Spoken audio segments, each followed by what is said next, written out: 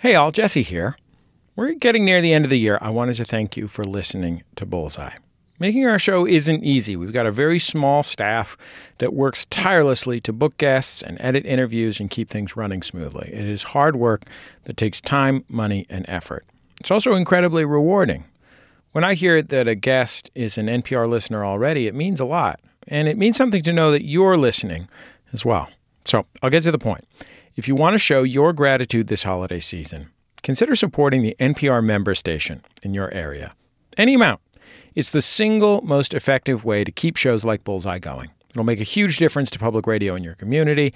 It makes a huge difference to us, too. To get started with your donation to an NPR member station, visit donate.npr.org/bullseye or just text the word bullseye to the number 49648. We'll send you a text message with a link where you can find your local station and make your contribution. Message and data rates may apply. You can visit npr.org/SMS terms for privacy and text message terms. Bullseye with Jesse Thorne is a production of MaximumFun.org and is distributed by NPR. I'm Jesse Thorne. It's Bullseye.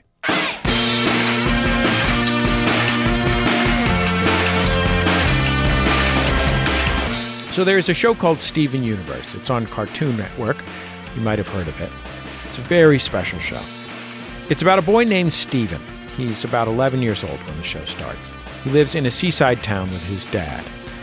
Pretty early on, Steven realizes that there's something about him that's special. He's half human, half gem. Gems, in the world of Steven Universe, are these beings from another planet that have superpowers. And most of them want to destroy Earth, but 3 of them want to save it. So together, Steven and the 3 gems fight to save the world. But the show is about more than a fight for Earth's future. It's about more than just Steven, too. It explores the town he's growing up in. It profiles the guy who makes pizza. It follows a child who is an onion. Very special show. The whole thing is created by Rebecca Sugar. Rebecca is a veteran animator who also worked on the acclaimed Cartoon Network show Adventure Time. Her work on both shows have earned her 6 Emmy Awards. Anyway, there has been a lot happening in Steven Universe world. This past September saw the release of the Steven Universe movie and an accompanying soundtrack. Many of the songs were written and composed by Rebecca. Cartoon Network also just kicked off a special epilogue series for the show. It's called Steven Universe Future. It's airing now. And by the way, one note, Rebecca identifies as a non-binary woman, and she uses both she, her, and they, them pronouns. She's very chill about it, whatever you prefer. Anyway, let's take a listen to a little bit from Steven Universe, the movie. In it, Steven has decided to follow a new gemstone friend named Spinel to a far-off planet his late mother, Pink Diamond, enjoyed visiting. Spinel used to be Pink Diamond's playmate, and in this clip, tells Steven an important part of Pink's backstory. This was our garden. A special world built just for Pink and I. On Homeworld, Pink was so lonely and sad, but not here. Here, we would play for hours.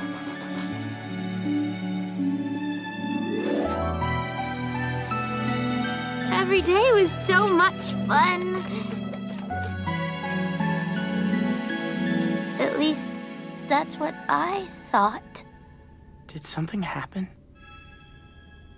Pink wanted a colony more than anything. One day, her wish came true. Blue and Yellow gave Pink her very own planet, Earth. I was so excited. A brand new place to play. So why didn't you go with her? Rebecca Sugar, welcome to Bullseye. It's so nice to have you on the show. Oh, I'm so glad to be here. I have 3 kids, and they're all at the beginning of watching a television show age. So I've seen a lot of children's television lately, relatively speaking.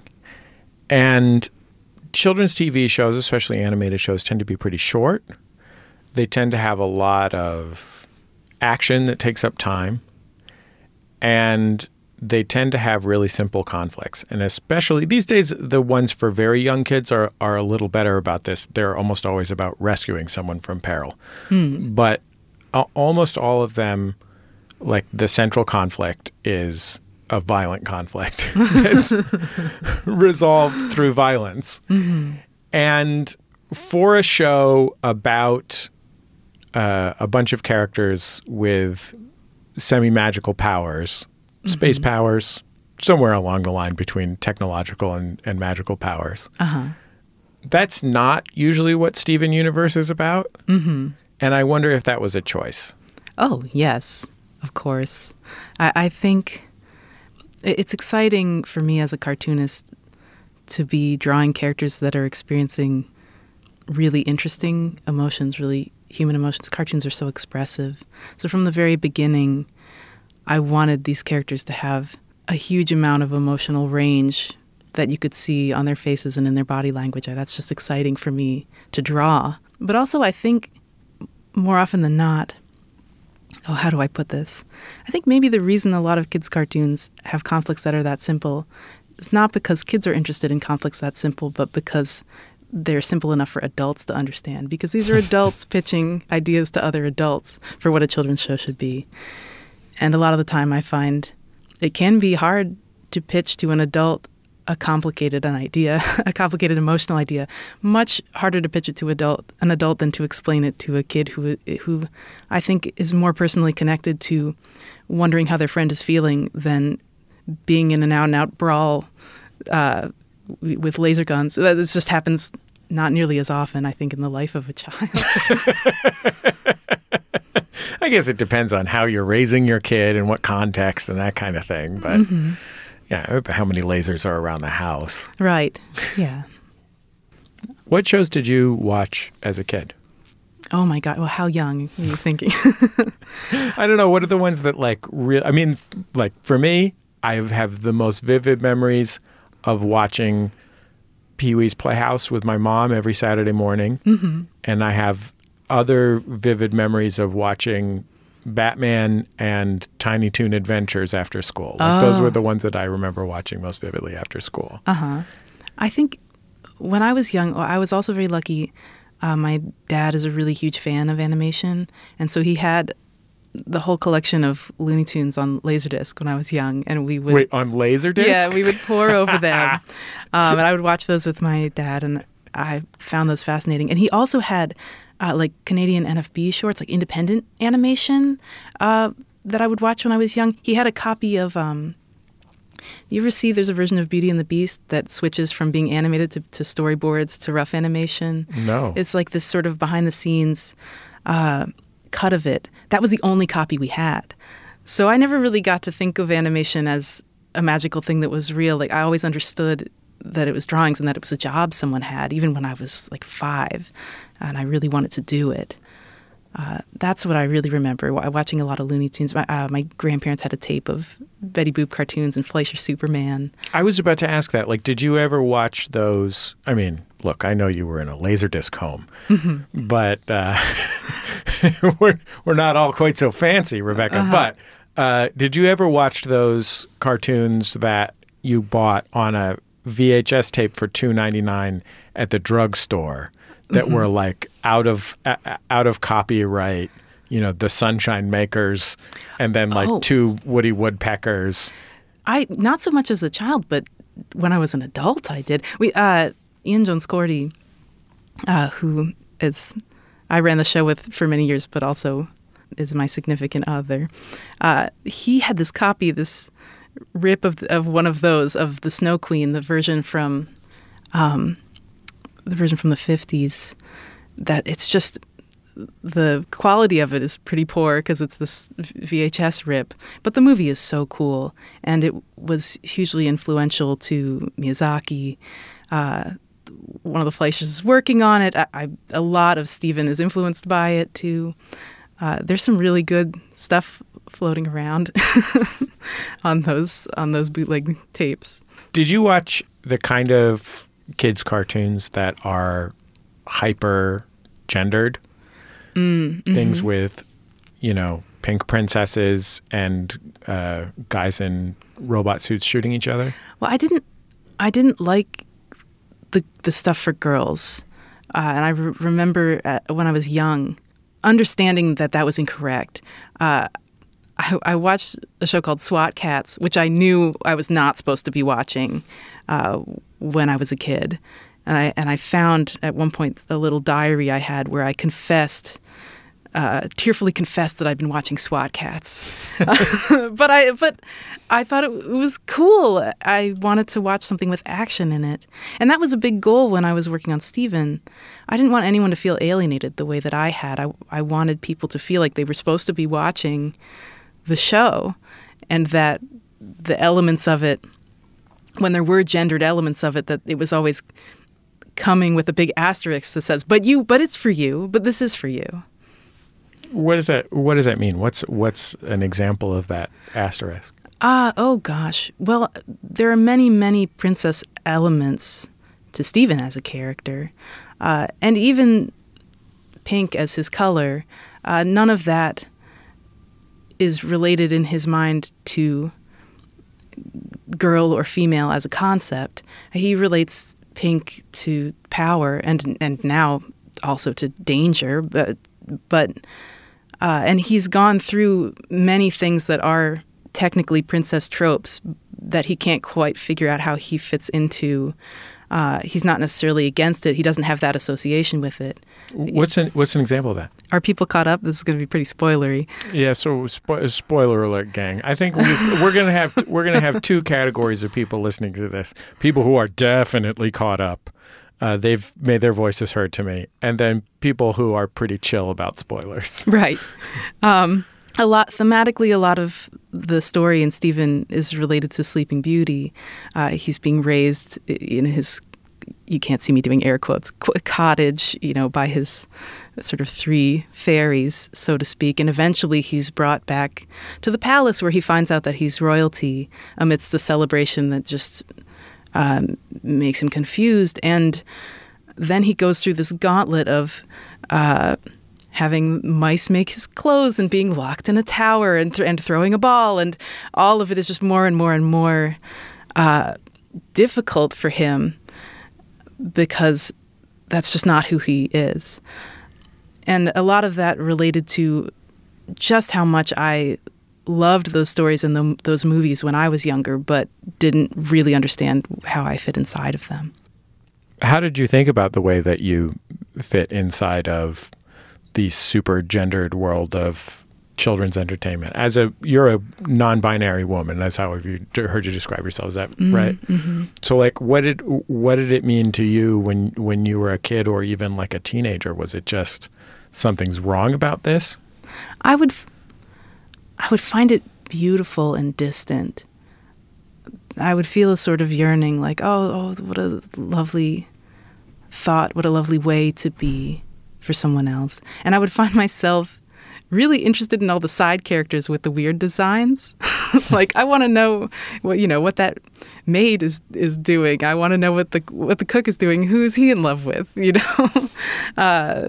people running around and getting flustered that aren't in the center of the story. That's how I would feel. I wanted to, with Steven, also put more of a spotlight on those characters, the characters in Steven that are equivalent to that kind of royalty are not nearly as important as, the butler and the maid and the characters, the knight, the people who would be side characters are the main characters of my show. Do you remember a time early in your career when you got a big feeling from your childhood that you put into story? Yeah. I think the one that I keep returning to is that when I was a kid, I left a stuffed animal in the garden, and I didn't find it until I don't know how many months later. Maybe it was a year. You know how things feel like a year when maybe it was 2 weeks. I don't know. But it must have been a while, because when I found it again, it had been lying upside down, and the sun had faded its belly. It was a black rabbit, and now it had this light gray belly when I turned it over. And it was the first time I ever realized that things could change without me. And it wasn't that it was worse or better, it was just different, and I wasn't there to see that happen. And I never really forgot it. And I also felt bad that I had been so careless. I thought I cared so much about this toy, and I hadn't even realized that it was gone. And I wrote a song about it called Everything Stays for Adventure Time. And then as we were working on the movie, it slowly dawned on me that I was writing about it again, about this person leaving a toy in the garden. And something about that just really stuck with me. I think it was a turning point as a kid where I had my first existential crisis, but I think I also realized that I could make a mistake, a bad mistake that I could leave something behind in that way. I think I realized, is there a point where you're a child where you realize that you're childish? That must click at some point. I don't know. It really must have rattled me because I keep talking about it in my stories. Do you feel like you have to do a lot of work to access those feelings that you had and those memories, or do you feel like they're particularly present in you? I don't know. I think more often than not, I tend to write about what I'm going through at the moment and then try to find some way to connect that with the past if I can.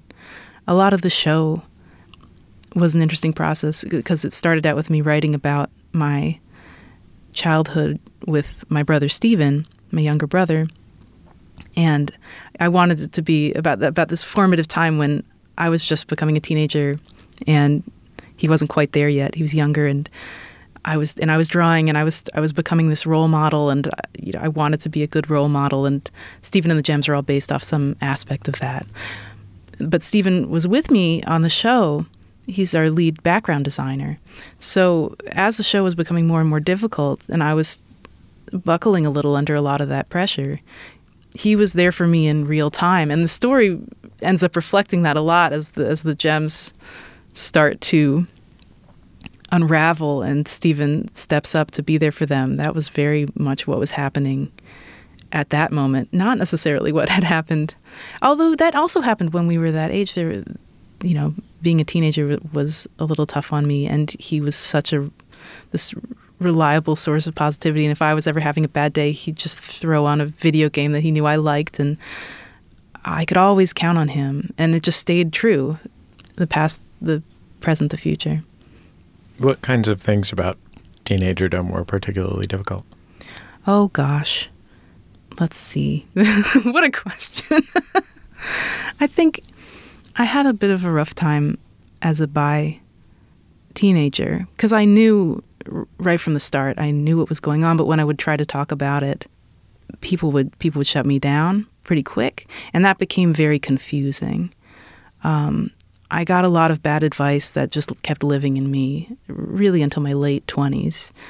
Things like, well, mainly like, who cares? Mainly like the eye rolls, which I was like, I guess who cares? And at that point, I think I internalized, I would stop caring about my own feelings because I was just like, well, who cares? Like, I really absorbed that, which I think was people's way of saying, I don't mind, at the time.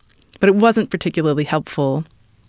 And then people saying, well, you'll figure it out when you end up with someone, which made me pretty confused because I felt like I needed a relationship to tell me who I was.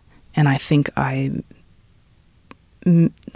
made decisions that I would have made better decisions if I had trusted myself. I learned, I think, from that to not trust myself because I thought that this made sense. And hearing from everyone around me that it didn't made me pretty unsure of my own ability to make sense of anything. More with Rebecca Sugar after a short break. Stay with us. Still to come, Rebecca will talk about how she deals with feedback from fans who don't always see things the same way she does. It's Bullseye from MaximumFun.org and NPR. Support for NPR and the following message come from Colette Travel. On their small group explorations tours, you'll go deeper into a destination with an average of 15 travelers. Stay in a Tuscan villa or embark on an African safari. Combined with Colette's industry-leading tour managers, authentic cuisine, and 102 years of guided travel expertise, you can trust that the perfect travel experience is here for you. Visit Colette.com/NPR or call 855-212-2045. Who dropped the most memorable album or song in 2019? Was it Lil Nas X, Lizzo, Billie Eilish, or maybe someone you've never heard of? I'm Robin Hilton. Join NPR Music as we look back at the defining trends and artists of 2019. Listen on All Songs Considered with new episodes each week. Hey gang, it's Jesse with a quick reminder. We're in the middle of the holiday season, and it's a great time to donate to your local NPR member station. They're the reason you're listening to Bullseye, and we need their journalism now more than ever. Go to donate.npr.org/bullseye to give, and thanks. I've got a message for you. Hi, it's me, April Wolf, the host of Switchblade Sisters and co-writer of the new horror film Black Christmas. And I'm Katie Walsh, film critic and occasional host of Switchblade Sisters. We're here to announce that for one episode, we will be doing something a little different. Much like Jeff Goldblum and David Cronenberg's The Fly, I will be going through a truly disturbing transformation. April will transform from the interviewer into the interviewee. I will be asking her all about her new film, Black Christmas, her writing process, and ongoing existential dread. But I will also be discussing John Carpenter's perfect masterpiece, Prince of Darkness. You guys seen any movies you like? So tune in to Switchblade Sisters for a one-of-a-kind episode with April Wolf and me, Katie Walsh. See you then. Only the corrupt are listened to now. Welcome back to Bullseye. I'm Jesse Thorne. My guest, Rebecca Sugar, created the Cartoon Network series Steven Universe. The show has been turned into a feature film, which came out earlier this year, and the latest chapter in the Steven Universe series is called Steven Universe Future. It's airing now on Cartoon Network. I think it's pretty unusual that Steven Universe is a story that is about a boy whose, main role models and protectors and family members are all present as women. Mm-hmm. Basically, the gems are they're like a space people, aliens, mm-hmm. who wouldn't be female gendered on their home planet, but on Earth they present as women and they're perceived as women. Yeah. And that those are not mothers. Mm-hmm. I think that feels really unusual and significant to me. There aren't that many stories about that kind of thing. Mm-hmm. And I hear, you're an older sister and had a relationship that was not maternal but was protective of your little brother. Mm-hmm. But did you think about anywhere else where that kind of story existed? No, I wanted it. I wanted that visual. And I think it says a lot that you never see just an image or an aspirational story about a young boy looking up to women. Even as someone who I was about to be running a television show. I mean, how do you navigate a world where no young boy has ever seen an image where the correct thing to do is to just listen to what a woman has said? I mean, that's when you see that 0 times.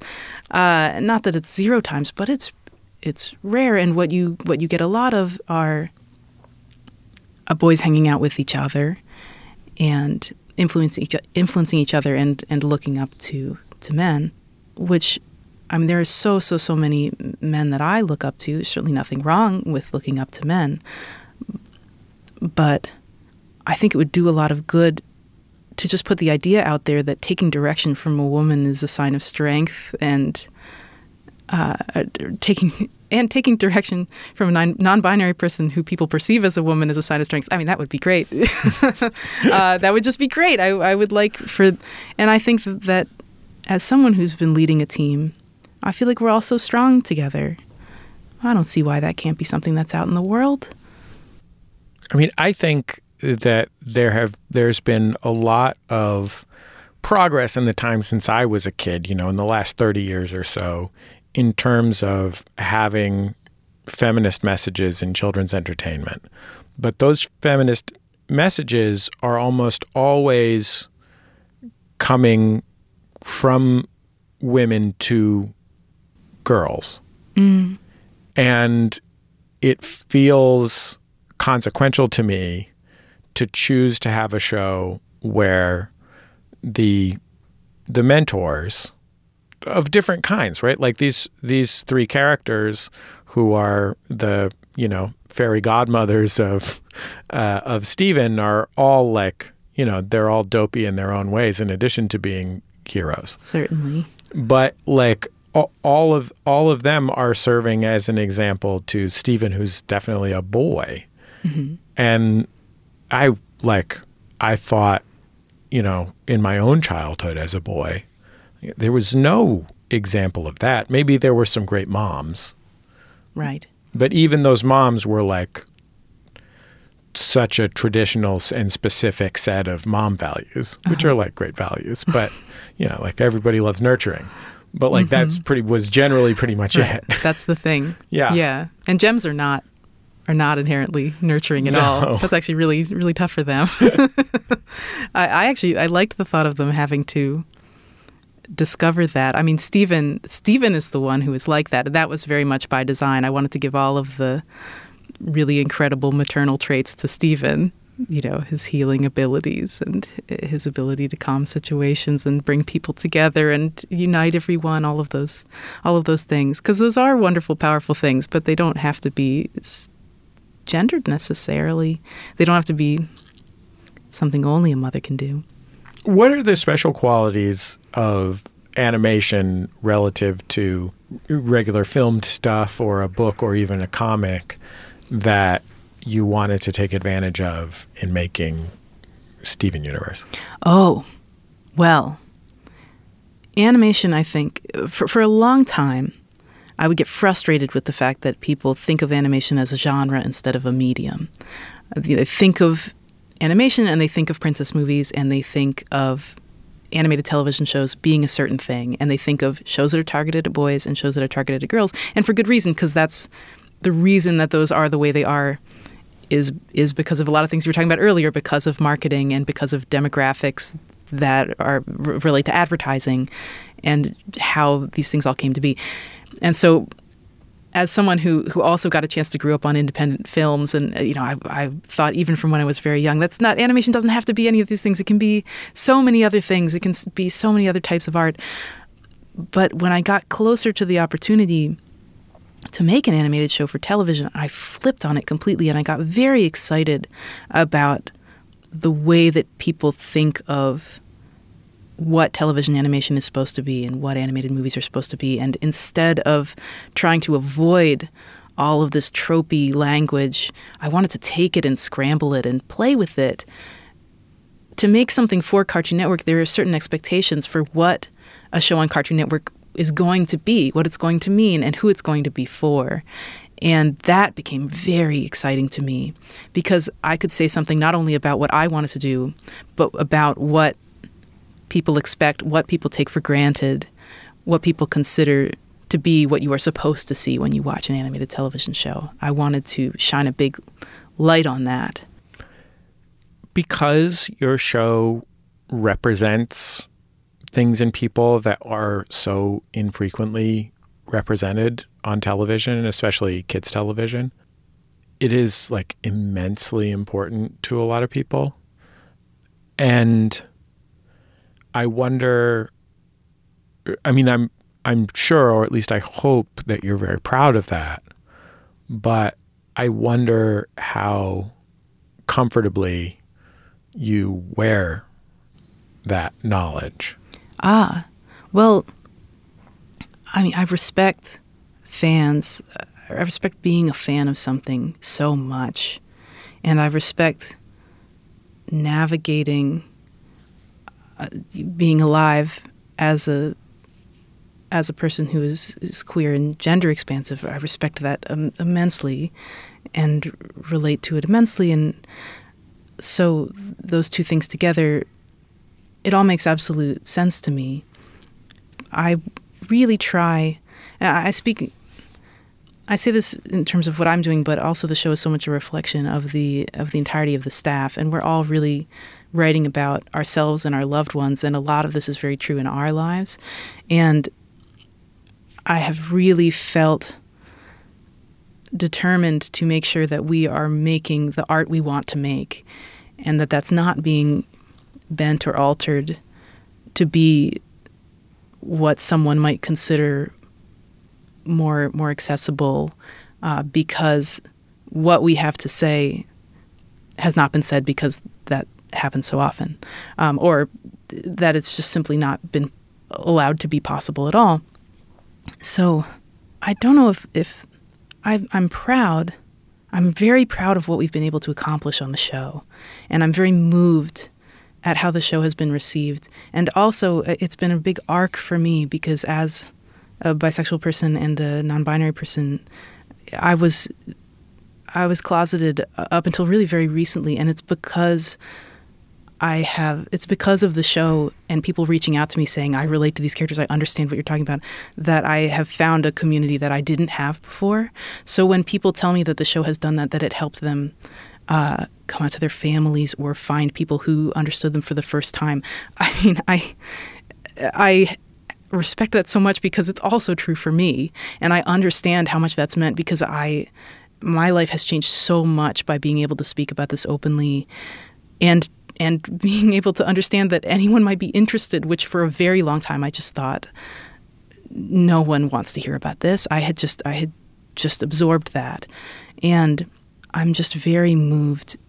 And when I meet people who talk about how it affected them specifically, I love to get to meet people one-on-one and hear about it because I understand. And I didn't really have the tools to talk about a lot of this until now, and in part until making a bunch of cartoon characters to explain how I felt, which is what I was always definitely going to do because that's the kind of art I like. I only like art if it's coming from an honest place.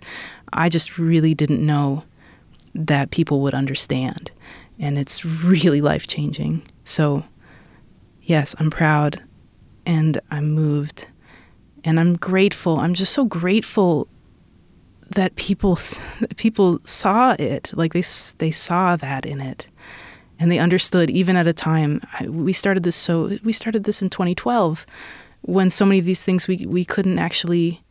It took so long to be able to say these things. And even before we could, people knew. And I was finding people who were already excited even about what we were able to do then. I mean, there's so much to say about it. But I understand the gravity that it has. It really has it for me too. And I'll always appreciate everyone to whom the show is meaningful. I would have appreciated it even if they were just wacky cartoons and they just liked them as cartoons. Even that, I would have understood the immense gravity of that. That would be enough, because that's how I already felt about cartoons. But to also get to know that we on the other side of this cartoon, that we're people and that we found each other. Oh my gosh. I never could have imagined that I would get to feel this way. When you're telling really personal stories, which you are on this show, you're telling your personal stories and your colleagues are telling theirs. And, you're creating the show by weaving these really deep personal meanings together. You're also presenting it to people who are different from you, have different experiences, have different ways of thinking about things, have, whatever. And they experience it differently. Mm-hmm. Is that hard for you, especially in the context of those people who experience it differently might still be, a lot of those people are the people who are being profoundly affected by the show. Mm-hmm. So like if someone is hurt by it or angered by it, and it's because they see it differently than you do, because they're different from you, right? Uh-huh. Like, Are you able to be okay about that? Yeah, I think it made me very nervous earlier on. I've had to really figure out how to navigate that. And I think at this point, I really think about it as if I am friends with the audience. I think of art as communication, as the cartoon as communication, like I'm speaking to someone across the table, and I'm trying to get them excited about what I'm excited about as genuinely as possible. I'm not going to try and say the thing I think they want to hear, because that's not a good conversation. I'm not going to only talk about myself, because that's also not a good conversation. I want the show to feel like a connection that I want to have with my audience. But at a certain point, there are friends in my life who don't necessarily understand everything about me, and they're still my friends, right? And I could trust someone and know that maybe our closeness ends at a certain point, and I don't do cartwheels trying to explain myself to that person, because that's fine. And then there is a certain point where there are people in my life who are not my friends, and I maybe just don't approach that at all, and maybe don't trust that person because maybe I can't. So I understand that if that's how I'm going to approach a conversation with someone, I've really started to speak, if I'm going to speak from the heart, I'm speaking as if I trust the person that I'm speaking to. And if I can't, I've accepted that interaction was a failure. But it's not going to stop me from speaking to people who I trust and who trust me. I have to have that conversation. And if I'm not, where is it going to be? So I need to just accept that not everyone is having that same conversation with me. Not everyone is on the same page 100% of the time. And it can't stop me from having a meaningful discussion to be afraid of a person that I can't trust, because our audience is just so massive. Well, Rebecca, thank you so much for taking all this time to come on Bullseye. It was so nice to get to talk to you and get to know you. Oh, yeah. Thanks so much for having me. And thank you for your wonderful work as well. Oh, thanks.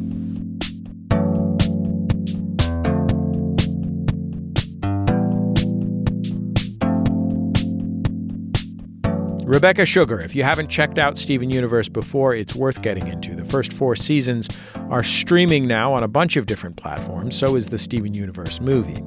The Steven Universe the movie soundtrack is available to buy now in both a standard and deluxe version. The deluxe version has 8 bonus tracks.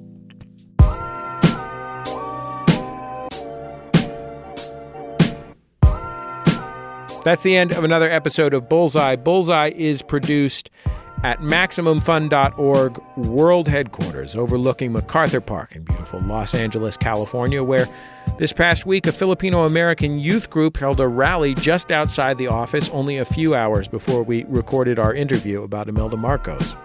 Our show is produced by Speaking Into Microphones. Our producer is Kevin Ferguson. Jesus Ambrosio is our associate producer. We get help from Casey O'Brien. Our production fellows are Jordan Cowling and Melissa Duenas. Our interstitial music is by Dan Wally, also known as DJW. Our theme song is by the Go Team.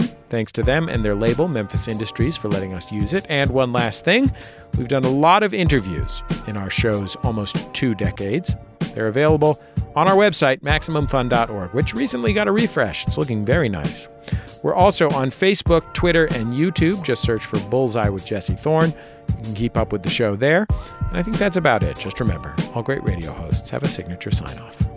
Bullseye with Jesse Thorne is a production of MaximumFun.org and is distributed by NPR.